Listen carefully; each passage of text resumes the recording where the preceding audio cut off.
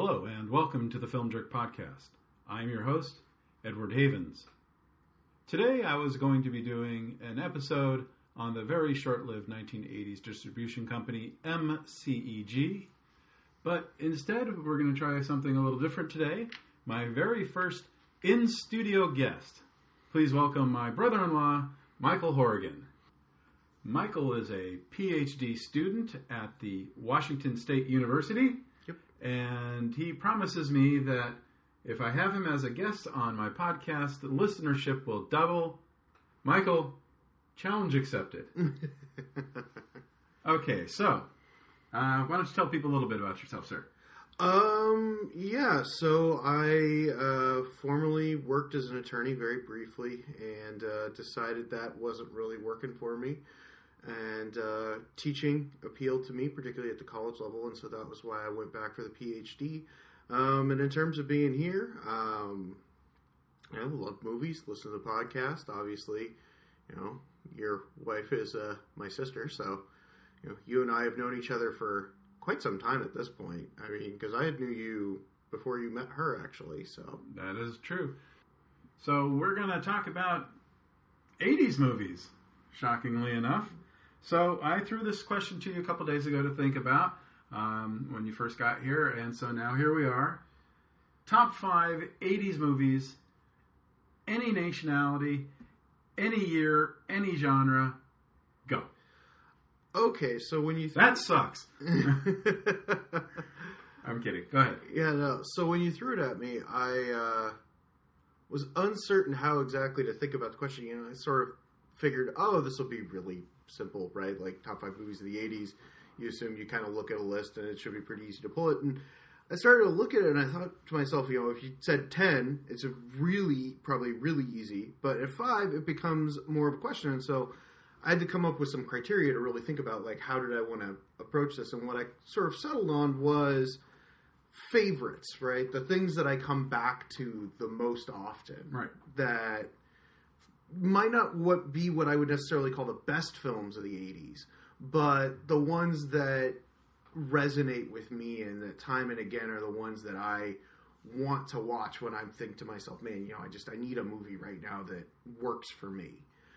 So on that level, sort of the first one that I thought of was My Neighbor Totoro.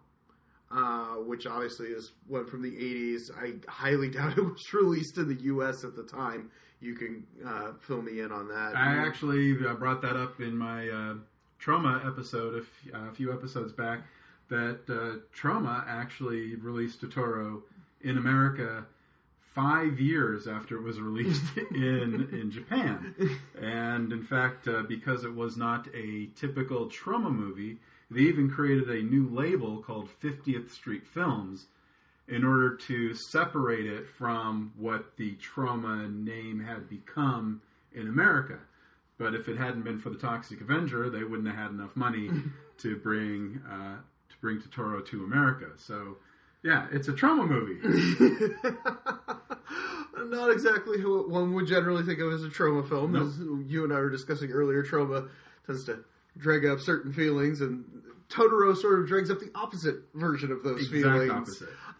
Where I don't feel dirty about myself when I want to watch it. In fact, it's just so much of the joy of it, right? And the fact that it is this different form of storytelling to what we typically get in most Western films, where it has to be sort of antagonist driven, right? Like, there is drama, there is plot to the film, but it has that sweetness because there's never anybody who's actively out to be mean or angry, right? There aren't villains in that traditional sense. So it lacks this villains, the tension comes from just this fear of children, right? And because the movie takes that perspective, takes that child's perspective, that's okay to not have to have it because there's still enough there, right? But at the end of it, it still says it's okay to be afraid of things, but also there are things that are going to look out for us, that are going to protect us.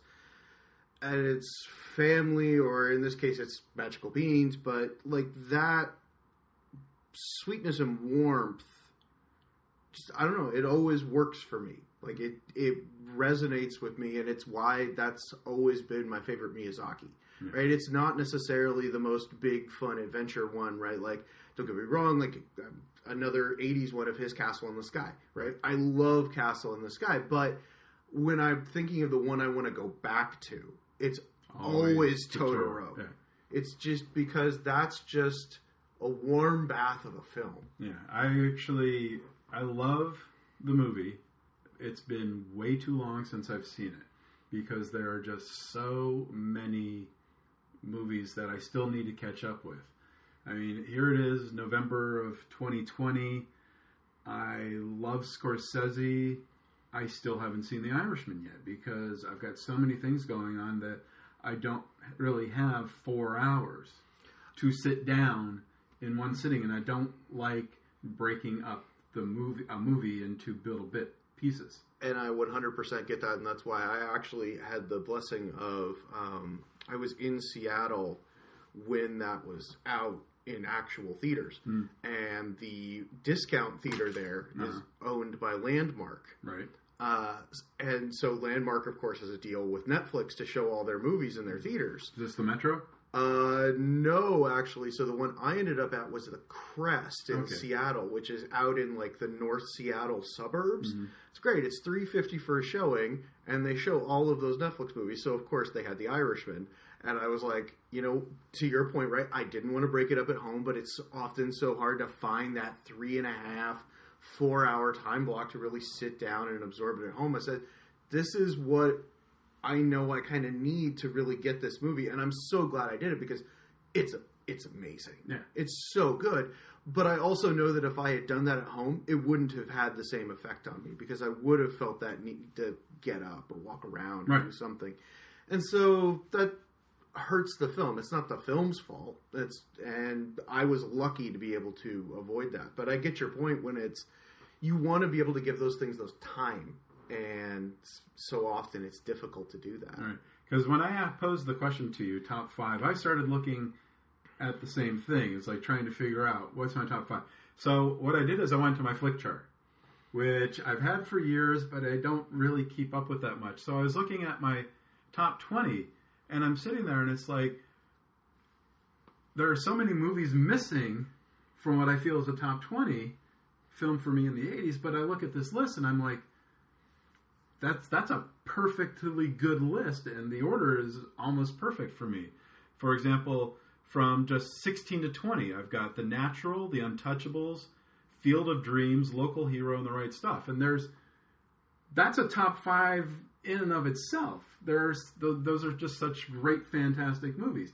And so like these are movies that I like to go back to time and time again, or sometimes like with The Right Stuff. Again, another extravagant, long, rich movie that it's been a long time since I've seen, but when it was out and when it was on video when I was younger and had time to absorb a 3+ hour movie multiple times, it was one of my absolute go-to movies. You can't convince me that that movie was not probably the best picture of 1983 then, and you're not going to be able to convince it of me now.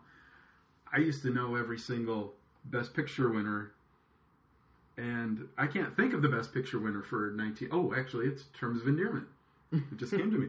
And there's no way you can convince me Terms of Endearment is a better movie than The Right Stuff. But I look at my list, and I think it's the top-rated movie I have for 83, just below, or actually it's just above Local Hero, which was also 83.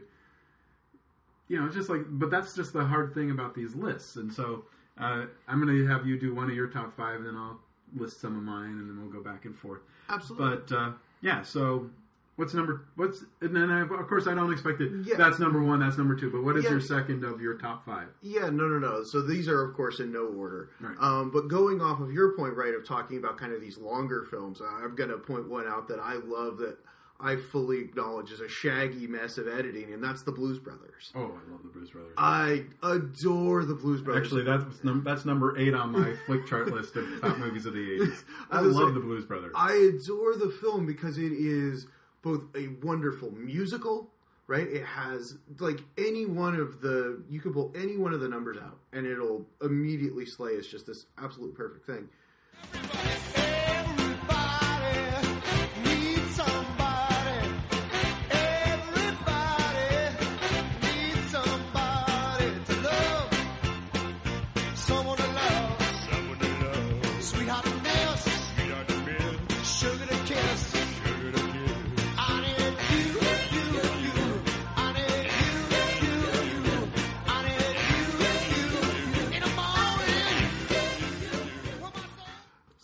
That just goes to prove that point, right? And then you've not only got all the musical numbers, but then you've got, to be kind of blunt about it, John Landis at sort of his irresponsible height, but we haven't killed anybody yet, so it's still okay for us to laugh about. It's not funny when we get to the Twilight Zone. No.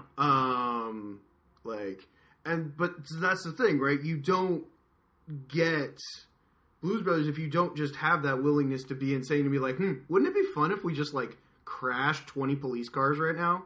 Like, sort of that wild frontline energy, right? Which obviously can go too far, and we saw it go too far eventually.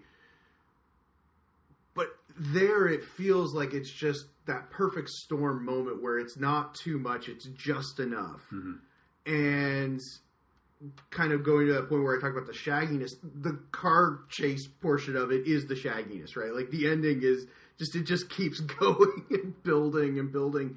Like, they don't kind of know where they're going with it, but I don't know. It feels like to me they still do. And it never loses my attention even as it's doing that, because it's throwing enough gags at me the whole time that I'm still on board with it. But it's not a gag machine in the way that, say, like Airplane, which was released 1980, same year. It's not that type of comedy, right? It's throwing jokes at you, but, like, just often enough to, like, pull you back in if the car chases are going a little bit long. Like, think about, like, the mall sequence. Yeah. Right? I love the mall sequence. Like, who doesn't? Who doesn't, right? Because what you're doing is, because there's this whole chase sequence going on through a mall. They're dodging people. They're smashing through windows and stores and stuff. And then just a random non sequitur. Oh, look, there's a sale. And, the new Buicks are in. Buicks are in. And it's just like, that's something you just do not expect, or did not expect at the time, from a scene like that, where, usually when there's a car chase sequence, it's all very hyped up and amped, and the music is pounding, and they're very serious about all the things they're doing. And here they are, these two guys in a beat-up former cop car driving through a mall, and it's just another day to them. I was gonna say, it's taking that energy of a Smokey and the Bandit, right? This kind of, these exploitation kind of car flicks, but that had that humor edge to them, right? Because they had Bert, right? And Bert could bring that edge. And it's saying, look, what John and Dan are going to do, especially Dan, is not what Bert does. But we're going to take that same idea, that, like, these guys are going to be unflappable in the middle of this and just be willing to throw jokes at you, because that keeps you on your toes as you're watching it, right? Like, you can't just be like, oh, great, another monotonous, like, I can love a great car chase scene. I love all the Fast and Furious films, so clearly I do. But that helps you to never forget ultimately the type of film you're watching. Right. For me, because I was 12 when it came out. And in my household, my dad had a humongous record collection that he'd collected over the years from the time that he was a teenager. So all of these artists that I had some exposure to, I knew who Aretha Franklin was.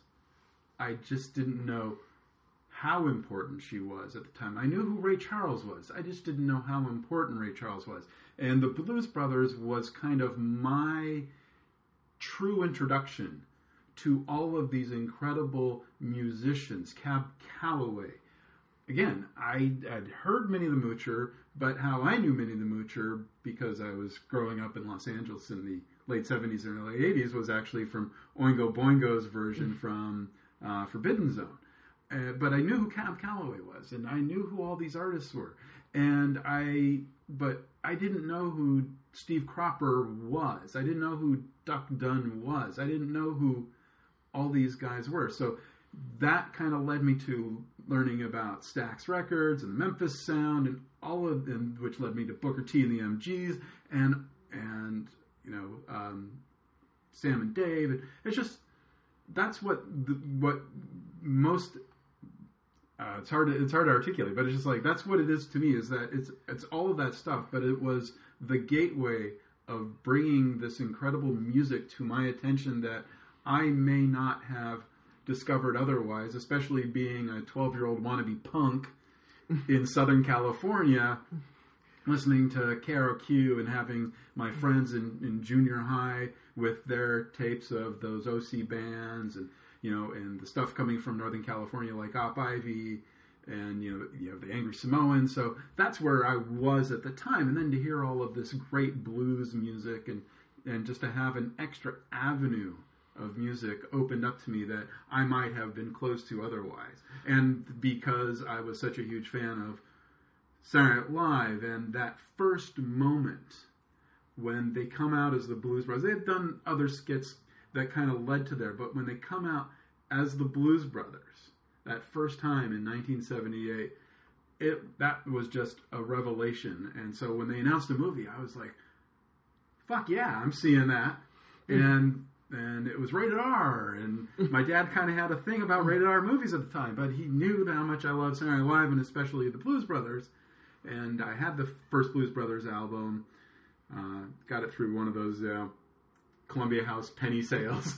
Oh yeah, no. That's a lot of my father's record collection gave through similar things. And so it's just like, that's what that movie means to me. More than the gags and more than those characters. It's just that bringing all that new old music to me is just something that I will treasure until the day I die.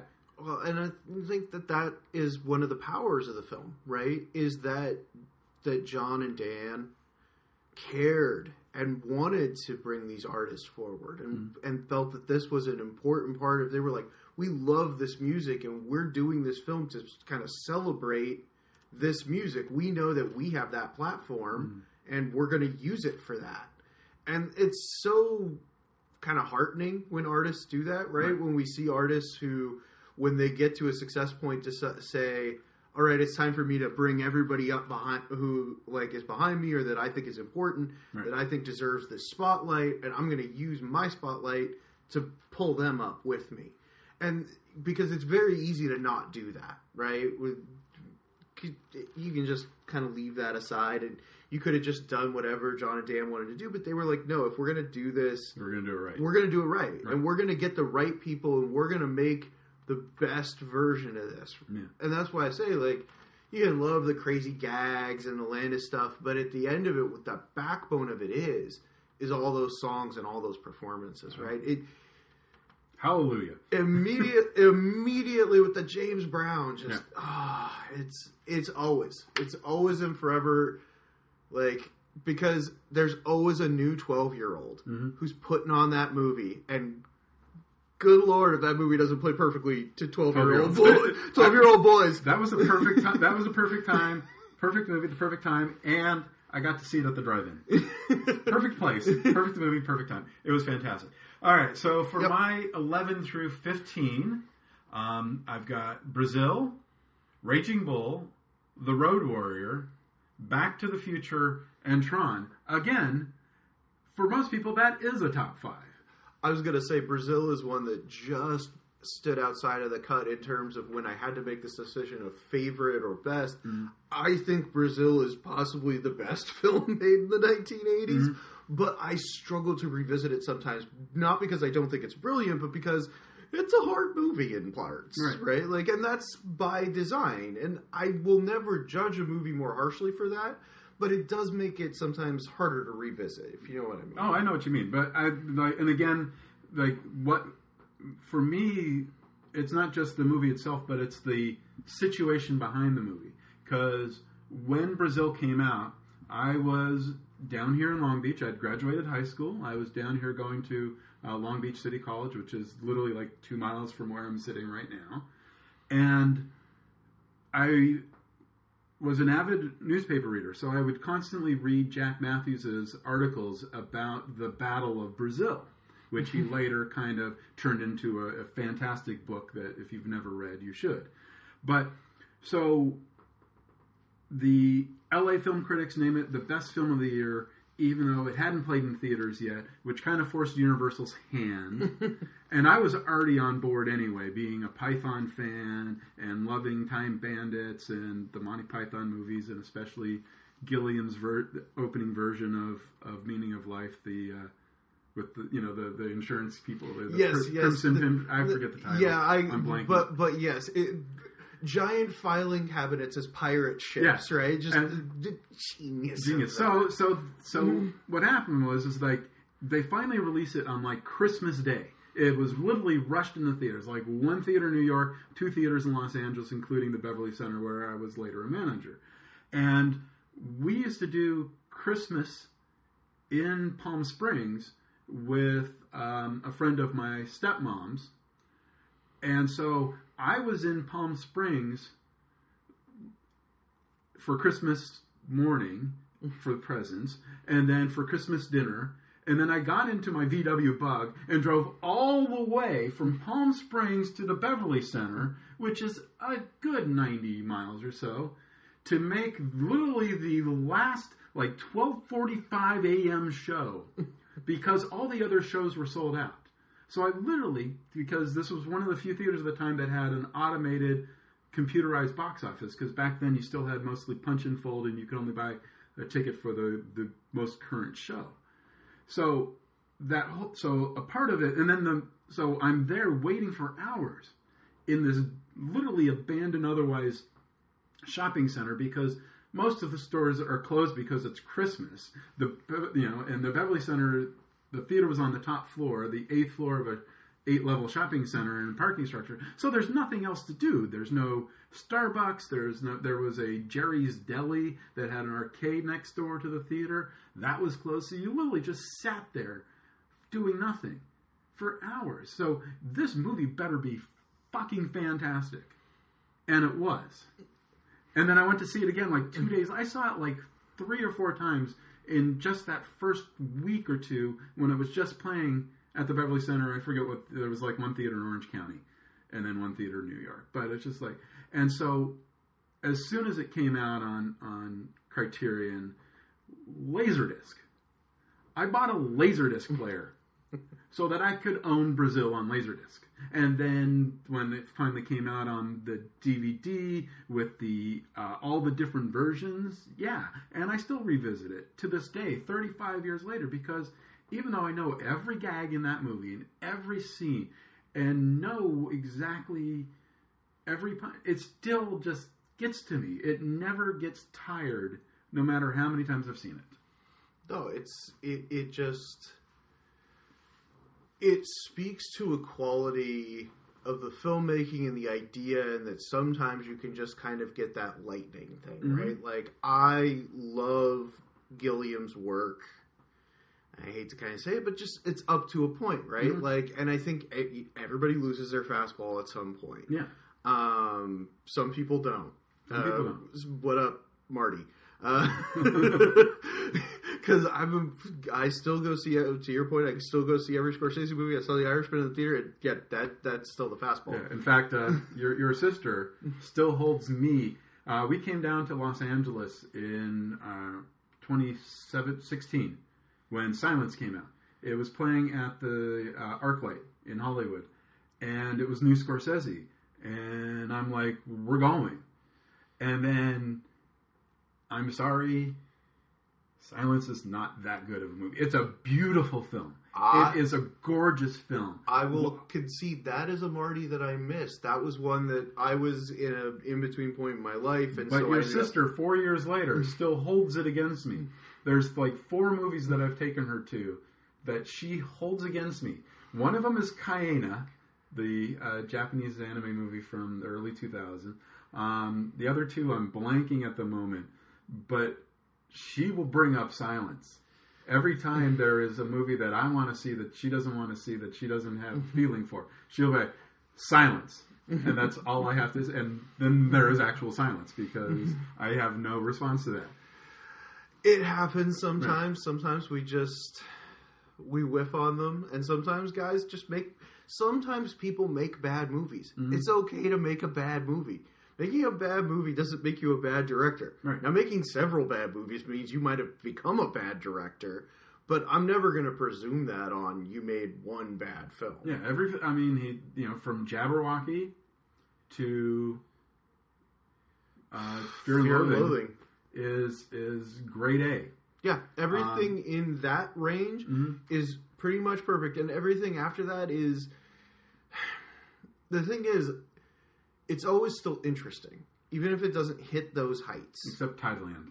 Yeah, that one I have chosen to avoid. No, Tideland, I got to see Tideland at the American Film Market in, I want to say 2005 or 2006, before it came out in theaters. I was able to get a press screening pass for it. I went in excited, as I do with every Gilliam movie, or did do with every Gilliam movie, and I just was so disappointed because the visuals were there, the story was considerably lacking. And then he came back to a certain point with Parnassus. Yeah. He came back to a certain degree with that, losing one of your stars. Yeah, no, and see, that's the thing is I look at Parnassus and I'm like, that looks like Terry getting it together, and it breaks my heart that we don't have the full version of that with Heath. Because I think that would have held together better. He's doing the best he can with the fact that he lost his star and is adjusting on the fly. But, that has that kind of that feeling of the older, of tapping back into that vein but trying to maybe look at it from a different perspective. Mm-hmm. And I think that is incredibly valuable when an artist is willing to go back into their past and interrogate a little bit. Like, this is how I would have approached a similar story this one way, and now I approach it this different way because I'm older and I have different perspectives on life than I had when I was 35. If I'm a 65-year-old man, I would probably think and experience things differently. And I think that not only for the filmmakers, I think that's valuable, but I think for the audience that's incredibly valuable, because then we have those two points of view to look at and say, which one do I think is leaning in a more correct direction? Right? And we can then take that to ourselves. And in that way, we provide that power to those ways of looking at the world. I don't know. That's the rhetorical theorist in me coming out, so apologies. Okay. That's fine. Let's get back on some more fun stuff, and I will throw one of mine out that was one that you had in that chunk of your list. And no, it's not Tron, because Tron is so boring.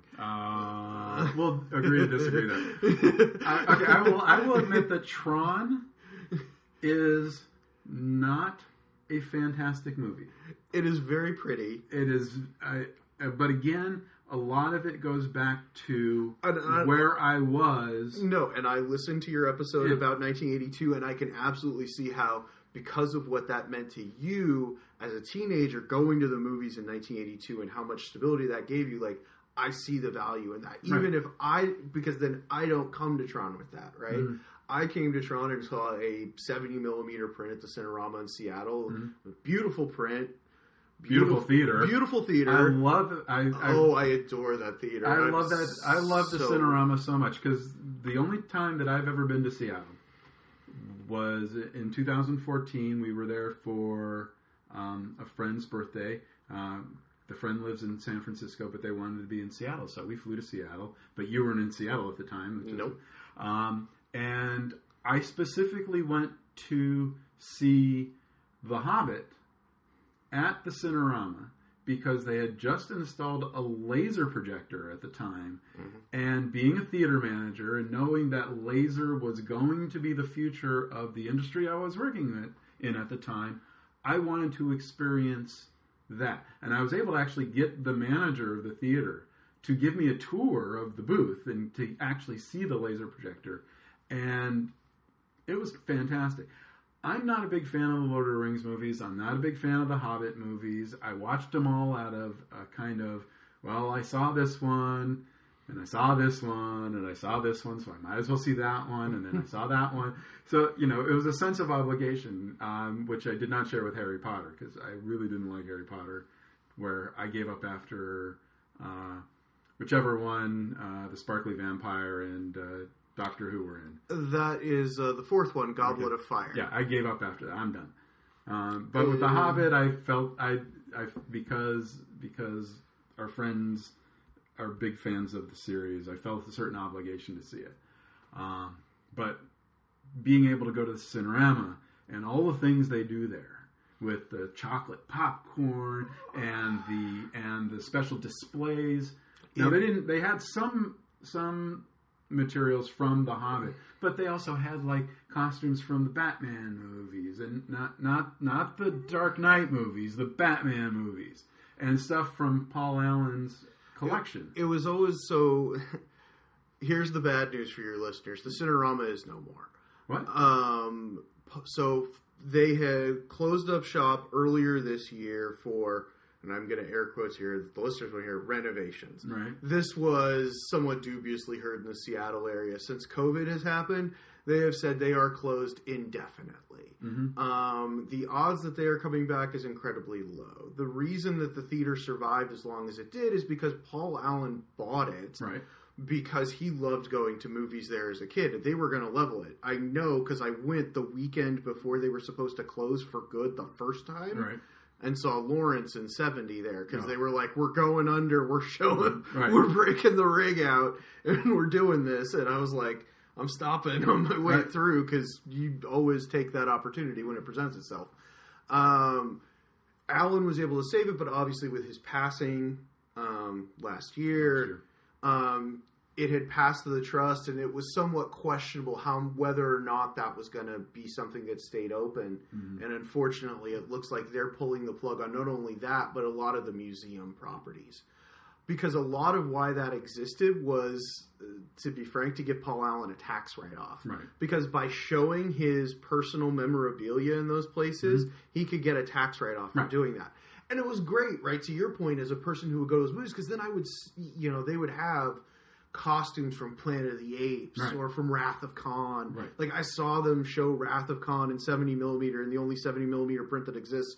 By the way, if you're listening and someone says they're showing that, don't go see it. It's red. I'm not kidding. It's literally tinted red because of the vault that it ended up stored in. It's got, like, sand crystals on it.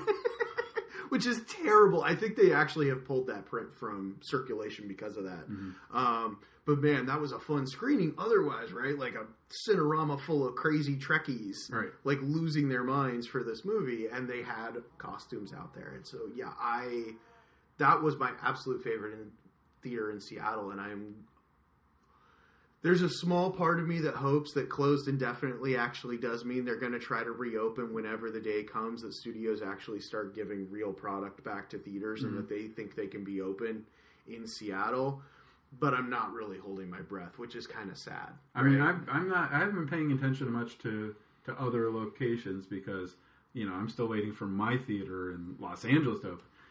Are any theaters in Seattle open? Are any indoor theaters in Seattle City open? No, not presently. But as I said, they were closed already for renovations. Air quotes on that. And that the quotes from the people around the app that it wasn't just Cinerama, right? That it was this whole sort of wing of Vulcan, right? The company that handled that stuff. That they just closed that wing of the company up. Okay. Which is usually a universal sign that they're just going to jettison all those properties. Now, we'll see what happens with that, but... Well, hopefully another angel investor comes along. I was going to say, hopefully another Seattle billionaire really loves the memories they have of going to see films there when they were a kid. But, again, I'll say, movie I actually wanted to get to was Back to the Future. Back to the Future. And how that is one that I still will always put on because we talk about, like, what is it that makes these movies resonate? And in that case, I think it's just the fact that that is one of the most perfectly fine-tuned pieces of screenwriting ever. Like, every piece of that movie sets up every other piece and pays off everything. Like, there's not anything there that's extraneous. It's all designed to deliver you some type of a payoff on some level. Right. And that goes to, and I've been listening to the Blank Check podcast, guys, and they've been doing a deep dive into Zemeckis' filmography. And I unfortunately haven't gotten to their Back to the Future episode yet, but they were talking about Romancing the Stone, also another really fun Zemeckis movie, and the fact that he went off to do that rather than make Back to the Future at the time because he wanted to keep fine-tuning it and other things. But I'm like, I think that extra time, right, those years spent working that with him and Bob Gale help you to end up with the film that you have, right? I don't think you have that if they haven't taken that time to perfect that. And that's a strength of theirs as screenwriters, right? You can even see that in Used Cars, right? That adore Used Cars. Yeah, I mean, because Used Cars shows that, right? That they've developed, even at that point, this ability to set up so many things in plain sight and then to pay them off at the end, right? The last 20 minutes of that movie is just them paying everything off that they've been giving you for the preceding hour and 20 minutes as they were telling you a pretty fun story. And Back to the Future is them perfecting that. Right. Every piece matters, and every piece is giving you something that's paying off to build this story. And inside that, you get technical marvels, and this goes to the point of a point that came up on that Romancing the Stone episode, is that they talk about that may have sort of been a point where Zemeckis figured out how to handle actors because the actors nearly murdered him on set because he wouldn't stop being like, but I need you to stand this way. Right. And they were like, but I can't act that way. And, like, I'll always be interested to see the Stoltz footage. I know you've talked about that before as well. I mean, just from the nuggets that they've put on things over the years, and it's just like, it doesn't matter what they have.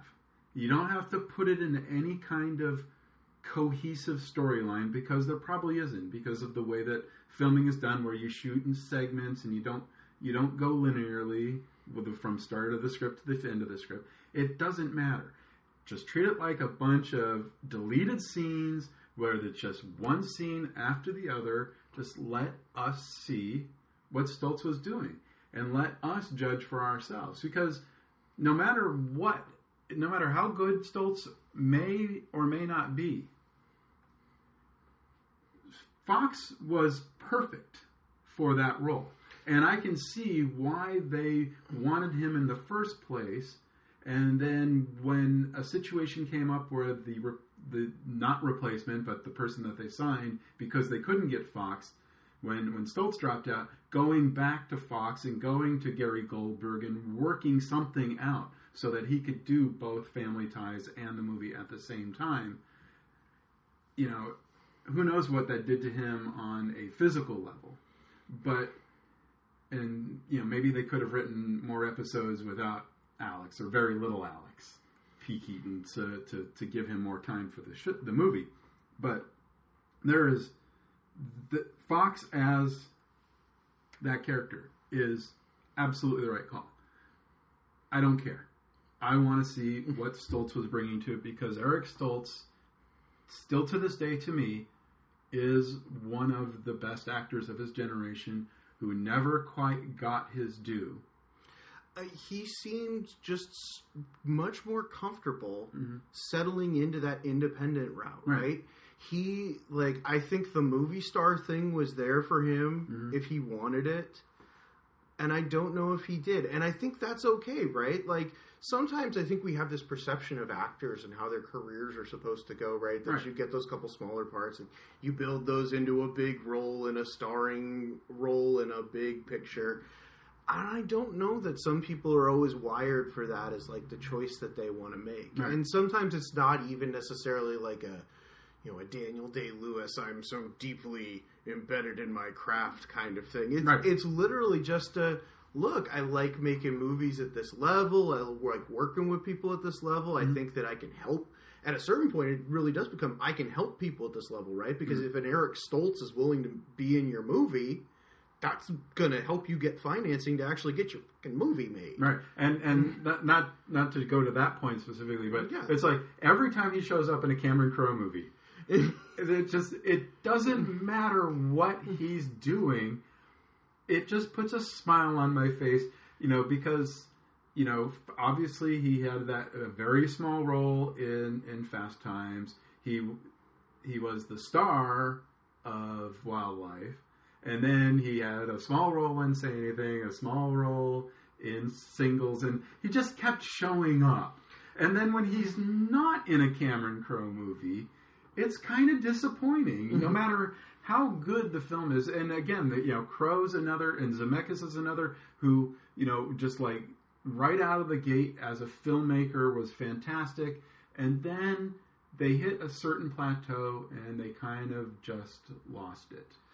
And I think that Zemeckis is maybe a little more interesting than Crowe in the sense that I think Crowe kind of lost it, but he's settled into something that he's comfortable doing, right? I mean, there's no Crowe movie that I hate. I mean, even Aloha. I can admit it is his least movie. And I can admit it's not a great movie. But there's a lot of interesting things. And the whole controversy about Emma Stone's characters, genealogy, whatever, that didn't bother me because that's not what the movie was about so much. But there's enough of those Cameron Crowe moments with Baldwin and with her and with all and I'm not a big fan of Bradley Cooper. This is probably one of the Bradley Cooper movies I actually like. I was going to say, with Zemeckis, like, even after you get on the other side of Castaway, because that's really sort of the end of the run, right? On the other side of Castaway, he decides, I'm doing mocap.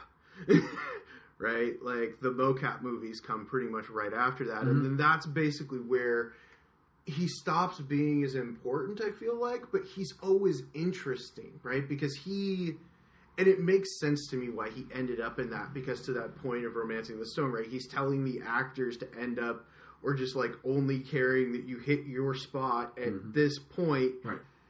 And you have to hit that spot, and if you don't hit that spot, the shot's wrong. And he's always been hung up on that technical end. And so I think that he moved in that direction, that mocap direction, because that was what he was always going to be fascinated by. And I think that's still, you can even see that in something like Welcome to Marwen, right? Like, which I never saw. I haven't seen it either, but I can even just look at the trailers and be like, this is a dude who is interested in pushing boundaries and doing things, but like is also still a deeply sort of idiosyncratic, he is himself, right? He still writes his own stuff in a lot of ways. I mean, to be completely honest, I couldn't even tell you the last Zemeckis movie I've seen in theaters, on video. I honestly, I'm sitting here racking my brain. I can literally tell you that it was Castaway for me. Yeah, I haven't seen Castaway. I haven't seen What Lies Beneath. You should see that. But there's a certain point, and it's Forrest Gump. I hated Forrest Gump so much that it just turned me off of him forever. And I know he made a movie after that I saw. Was it Contact? Did he make Contact? He made Contact. Okay, Contact was a good movie. Contact is the follow-up to Forrest Gump, and Contact is a great film. Yeah, but it's just like, but even after that, I just like nothing he made after Contact kind of interested me. And Forrest Gump, still to this day, holds such a deep hatred in my soul. There are so many things that are wrong with that movie on so many levels. There are entire sequences that you can pull out of that movie, and the only thing you'd lose is running time. I'm not going to disagree with you. It's been many years since I revisited Forrest Gump, and that's a very intentional choice on my part, right? Like, I revisit a lot of Zemeckis movies. I deeply miss, and this goes to a point that the Blank Check guys brought up, is I miss this idea of Zemeckis before he became this Oscar guy, right? When Zemeckis was cranking out things like Back to the Future or even I'll go with one of my favorite deep cuts, Death Becomes Her, which I'm getting the look from you that you're not as deeply in love. Well, one of the things about working at a theater that when you're playing back then, you would play movies for months. Yes. And so, but the thing is that when I saw Death Becomes Her, I don't know what it was. It just did not appeal to me. And so, but the thing is that because I'm working at a theater, I have the opportunity to go into a theater for 15, 30 minutes at a time if I'm on a break, and I can, dissect what it is. The first time I saw Unforgiven, I was so bored by it that I actually sat in the back of it. The theater was empty. I saw it in Marina Del Rey, and the theater. And this was when I was a smoker. I literally would just kind of sit in the back row, and I would just smoke. I was just smoking in the theater, which you're not supposed to do. And I was just bored, so bored that I would just kept smoking. And it's like, I want to die now. and years later I revisited Unforgiven, but my theater didn't play Unforgiven because at the Beverly Center, where I was at the time, we had a theater across the street, which was a general cinema called the Beverly Connection. They played Unforgiven. We didn't. So I only saw Unforgiven the one time. I never had a chance to kind of go in and dissect it. But then there would be times where I'd have a movie like Bob Roberts, where I loved Bob Roberts the first time I saw it, and I'd be able to time, knowing the movie. I saw parts of it so many times. I knew exactly when certain bits would be coming on, and I'd kind of sneak over to that theater, pop my head in for 5 minutes, and wait for that gag that just interested me, or the song bit.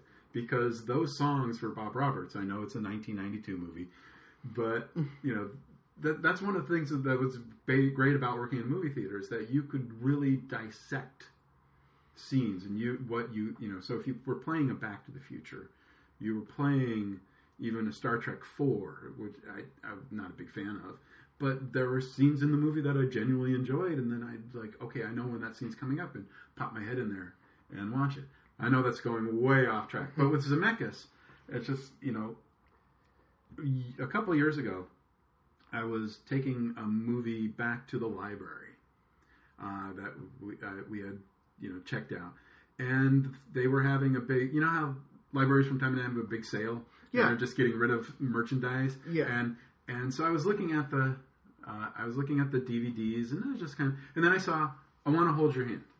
Now, this was the older Universal release, not the newer Criterion release. Yeah. Or maybe they were getting rid of it because the Criterion was coming out. But come on, I Want to Hold Your Hand for a quarter?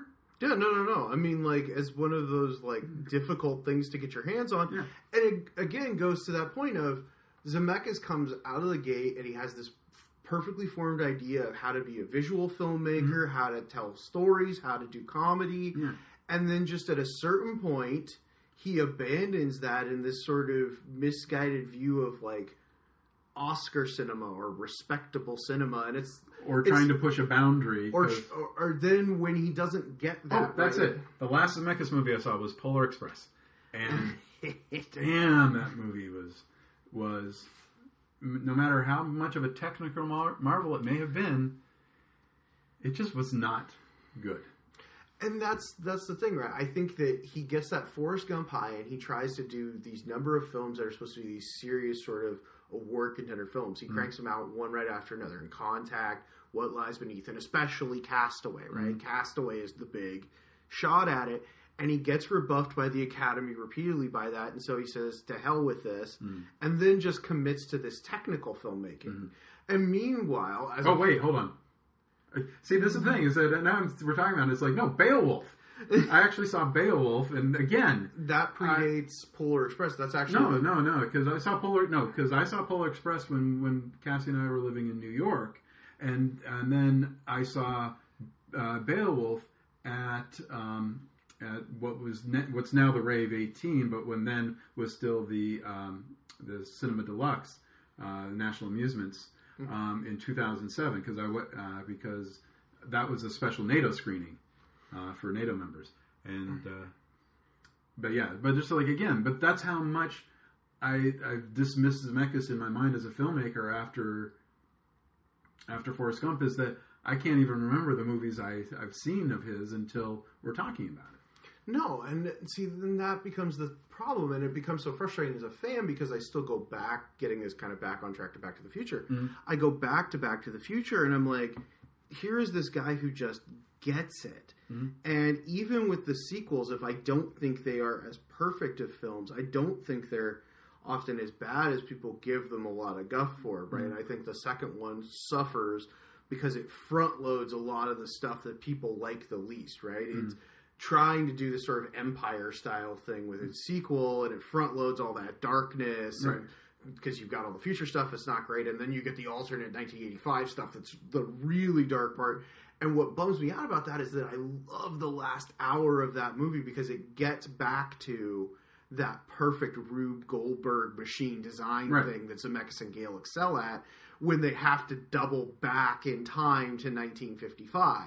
Right? That final sequence of the film is so good, it actually makes me, in retrospect, like not hate them as much for the stuff that comes earlier. And then in the film. and then 3 is just a fun time of a film. Yeah, it's just a good time of like, okay, we've built this giant puzzle. How the hell are we going to solve it? We're going to spend a whole movie untangling this knot we've built by putting ourselves in this situation, and that feels very them, right? It's a very writing exercise thing of like, okay, your characters are stuck in X. How do you get them out of that? Right. And they can just sit there and build that out and build an entire film around that ability of trying to solve what is that core problem. Right. It's the Back to the Future trilogy is like the inverse of the Star Wars original trilogy, where the first one is great. The second one, of course, Empire is the best of the Star Wars movies, and Back to the Future is the least. And then the third one is almost as good as the first one, but of course, inverse to the second one, it's either, but it's not clear, Jedi, good movie, not nearly as good as the other two. Back to the Future 3, very good movie. A lot better than 2, not quite as good as 1. And I think that it suffered, and I think it really does suffer from this idea that I think they really did want to take it in a different direction, and I don't know that the audience wanted to go there with them. And I forgive them for that in hindsight, but I also remember seeing it as a kid, because that released by the time that I was old enough, I was going to movies. Right. And yeah, alternate 1985 scared the crap out of me. Yeah. Like, I didn't like that. Like, why was George dead? But now, in hindsight, I get what they're going for as filmmakers, but I also understand why the audience got turned off by that, because Back to the Future is not that in any way, right? It is this bright, shiny, gleaming love letter to the 50s, and also is this perfect adventure, like, dopamine machine, because it's paying things off for you constantly. Back to the Future is a chocolate sundae. Back to the Future 2 is like the darkest espresso with absolutely no sugar or anything else. It's just the most bitter, darkest drink. And then you get back to 3, which is maybe the same sundae, but maybe they didn't put enough chocolate syrup on it. Yeah, but it's just like it's such a tonal shift, and yeah, it might have been necessary to get from A to B to C, but maybe it was a little too dark. It feels more like the guys who made used cars showed up to make Back to the Future 2, because they've got a real dark view on people. Yeah. And it's weird because their stuff goes back and forth on that, right? Like, I Want to Hold Your Hand are sweet used cars, very not like sweet in its own way, but very cynical about the world. Back to the Future, very positive, upbeat. Back to the Future, a bit more cynical. Back to the Future 3, much more upbeat. Death Becomes Her, again, very cynical as a film. Right. And then we just get into the weird Oscar baity stuff that's not really of that chunk. And that's the filmmaker I miss. Mm-hmm. And that's the filmmaker that I love seeing when I go back and I watch Back to the Future. Okay. And know that that's there for me as something that will always put me in the right mood, right? That it delivers at just the right set pieces. I'll even forgive it. It's casual racism for allowing a white boy to invent rock and roll. Yeah. All right, so my number 6 through 10 list, according to Flick Charts, Raiders of the Lost Ark. Strangely and sadly, at this time, the only foreign movie on my list, Wings of Desire, number 7. Yeah. Again, Blues Brothers at 8. Say Anything at number 9. And a Marty movie, but not the highest rated Marty movie, The Last Temptation of Christ. I'm not going to fight you on that. I'm also definitely not going to fight you on Wings of Desire, which I think is genius. I think that both get at these ideas of spirituality and the questions that we ask of ourselves, right? Like, obviously, Marty's always been very consumed by that, and I think that Wenders is interested in it, but he's also interested in it as a way of... It really struck me. So I watched Wings of Desire very recently, within the last couple of years, for the very first time, and it struck me how much it was this letter of a city that would shortly never be the same, right? That it's this amazing snapshot of Berlin right before the wall comes down. Right. And you get this idea that he can feel that too, right? That that's just part of the undercurrent of all this. And so we're asking, like, what does this change mean in life, and applying the spirituality to that. I guess why it works so deeply for me. But then you get the fun of the Peter Falk. Yeah. Right? Like, and that helps to leaven that, like, you're having those big, deep, serious thoughts, and then it's like, and here's a man being like, it's just down to the coat. Right. I mean, and for me, I find it kind of strange that I have those two movies amongst my top 10, because I'm an atheist. So I am not responding to the religious aspects of Last Temptation. I know the stories, because even though I've been an atheist most of my life, I was never a Catholic or a Christian or whatever, but I've read enough of the Bible to know the stories. What I'm responding to with both movies are the visuals and the sound design and the music and the general story. And, for me, whatever Jesus' last temptation was is almost immaterial to me because of my lack of religious doctrine. But I hear the Peter Gabriel music, and again, and also part of it is takes me back to that first show, which I've talked about, I think, on a previous episode, where, just the insanity of driving from Santa Cruz to San Francisco, which is a 90-mile drive, at 4 a.m. to make sure we are the first in line to see it on that first show, that first day, and then even getting there at 5:30 in the morning, discovering we're not the first in line. And then the absolute madness of the circus. I don't know if you've ever seen footage of the protests outside of specifically the North Point Theater in San Francisco, which is where me and Randy and Dave and my friends saw it. But it's just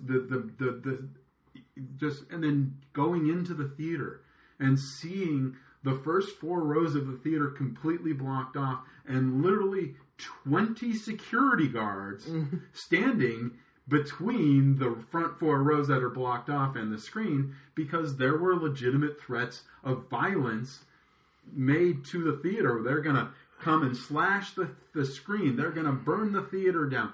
God is going to smite everybody in the building.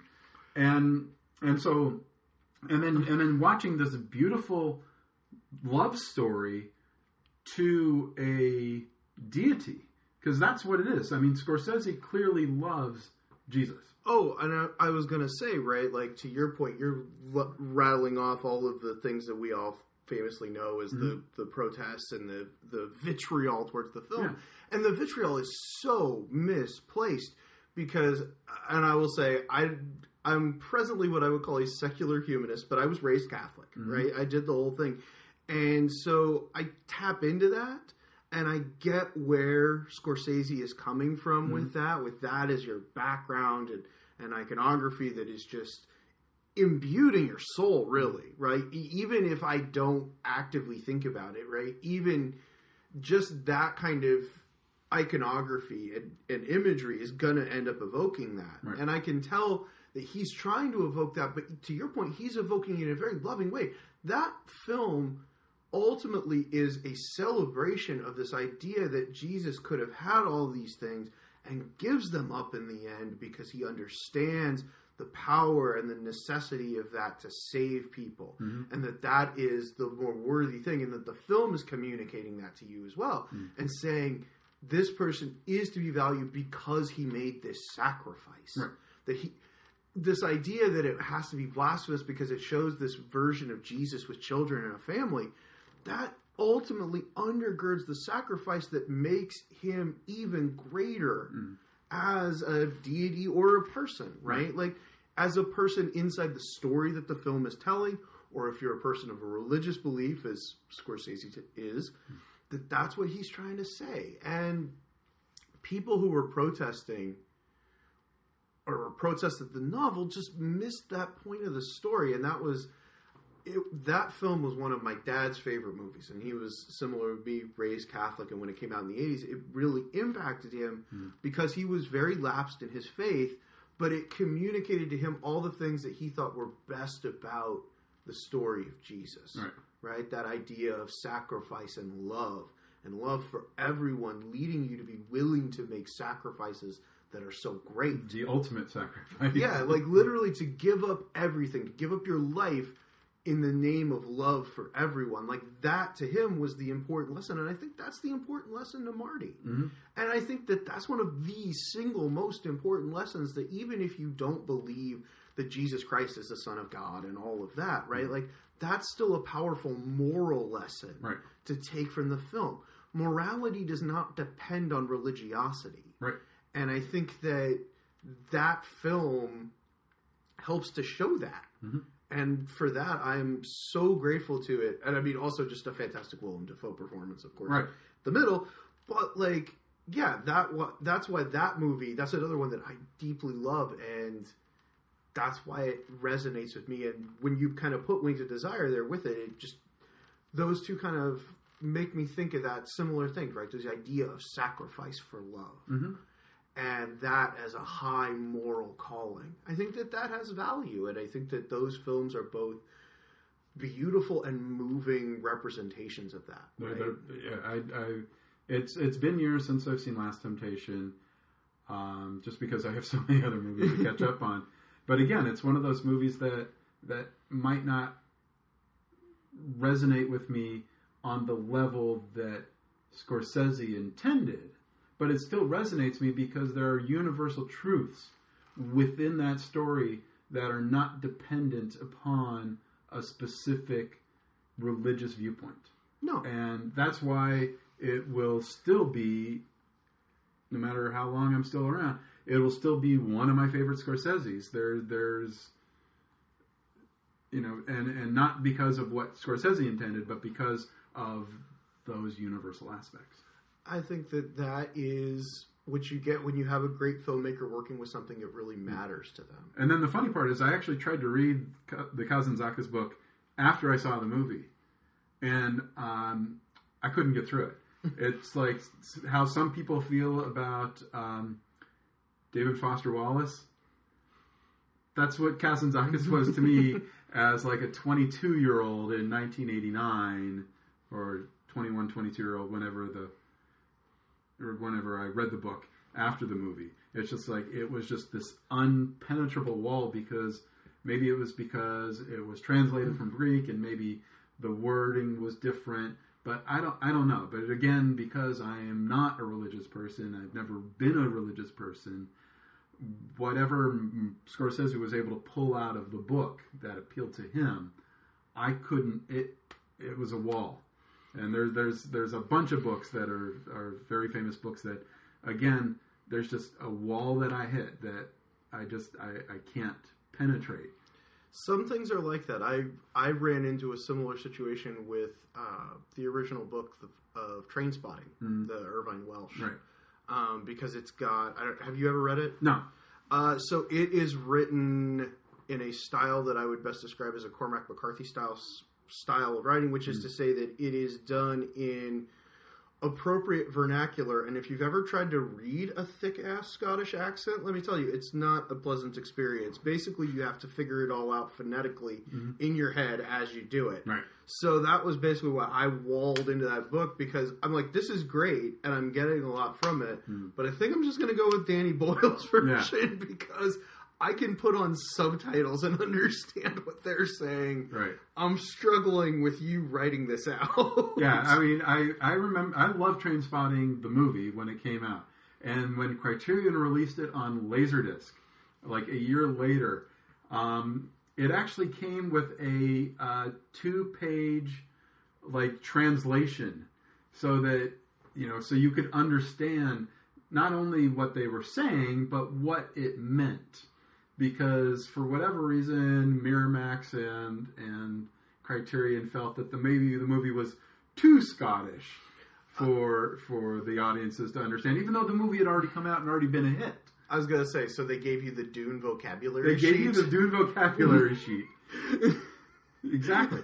But I don't know, but not with the VHS, but only with the Criterion Laserdisc. Yeah, not to the general audience, but to the very hyper-specific audience. Very hyper-specific. Unlike the Dune vocabulary sheet where we just gave that to every ticket buyer, which, are we going to be doing that again next year? I don't care. I do. I deeply care.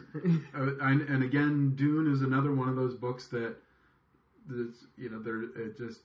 I could not penetrate it. I didn't care about any of the characters. I didn't care about any of the situations. It was all, and I understand that a lot of it is allegory and metaphor. I just did not care. And then I saw Lynch's version in '84. Opening night, 7:00 show, 41st Avenue Playhouse in Capitola. I was a senior in high school. I went with my friends, and I go and buy my ticket. I don't know, $5 or $6 at the time, and I've got to do some fucking homework before the movie. I got 15 minutes to read all of this shit before the lights go down and the curtain opens, and even during the movie. Now back then, remember, we didn't have cell phones and with flashlights, so I'd be like churning around to use the light reflected from the screen to look something up during the movie, because again, I'm just like, what the fuck is going on here? And then I watched it right there on that TV that's next to us 2 months ago, and without the benefit of the sheet, and all I could do was, I went back to that 17-year-old who was pissed off about having to fucking study before he watched a fucking movie. So I'll say, the David Lynch Dune movie is, like, fundamentally broken because Dune is too big to be trying to fit into what they're doing, which is why I appreciate what Villeneuve is doing with it, and that they're splitting it. I will also recommend, if you've struggled and bounced off of it, I had had similar experiences with it. Full cast audio drama versions of it are far easier to get into, because then you have people as actual characters with performances, and it helps you to delineate. Yeah. Now, I'll admit that the narration is a lot, and there's a lot of... It's very dense. It's very dense, but it gets to a really interesting place. And that's why, like...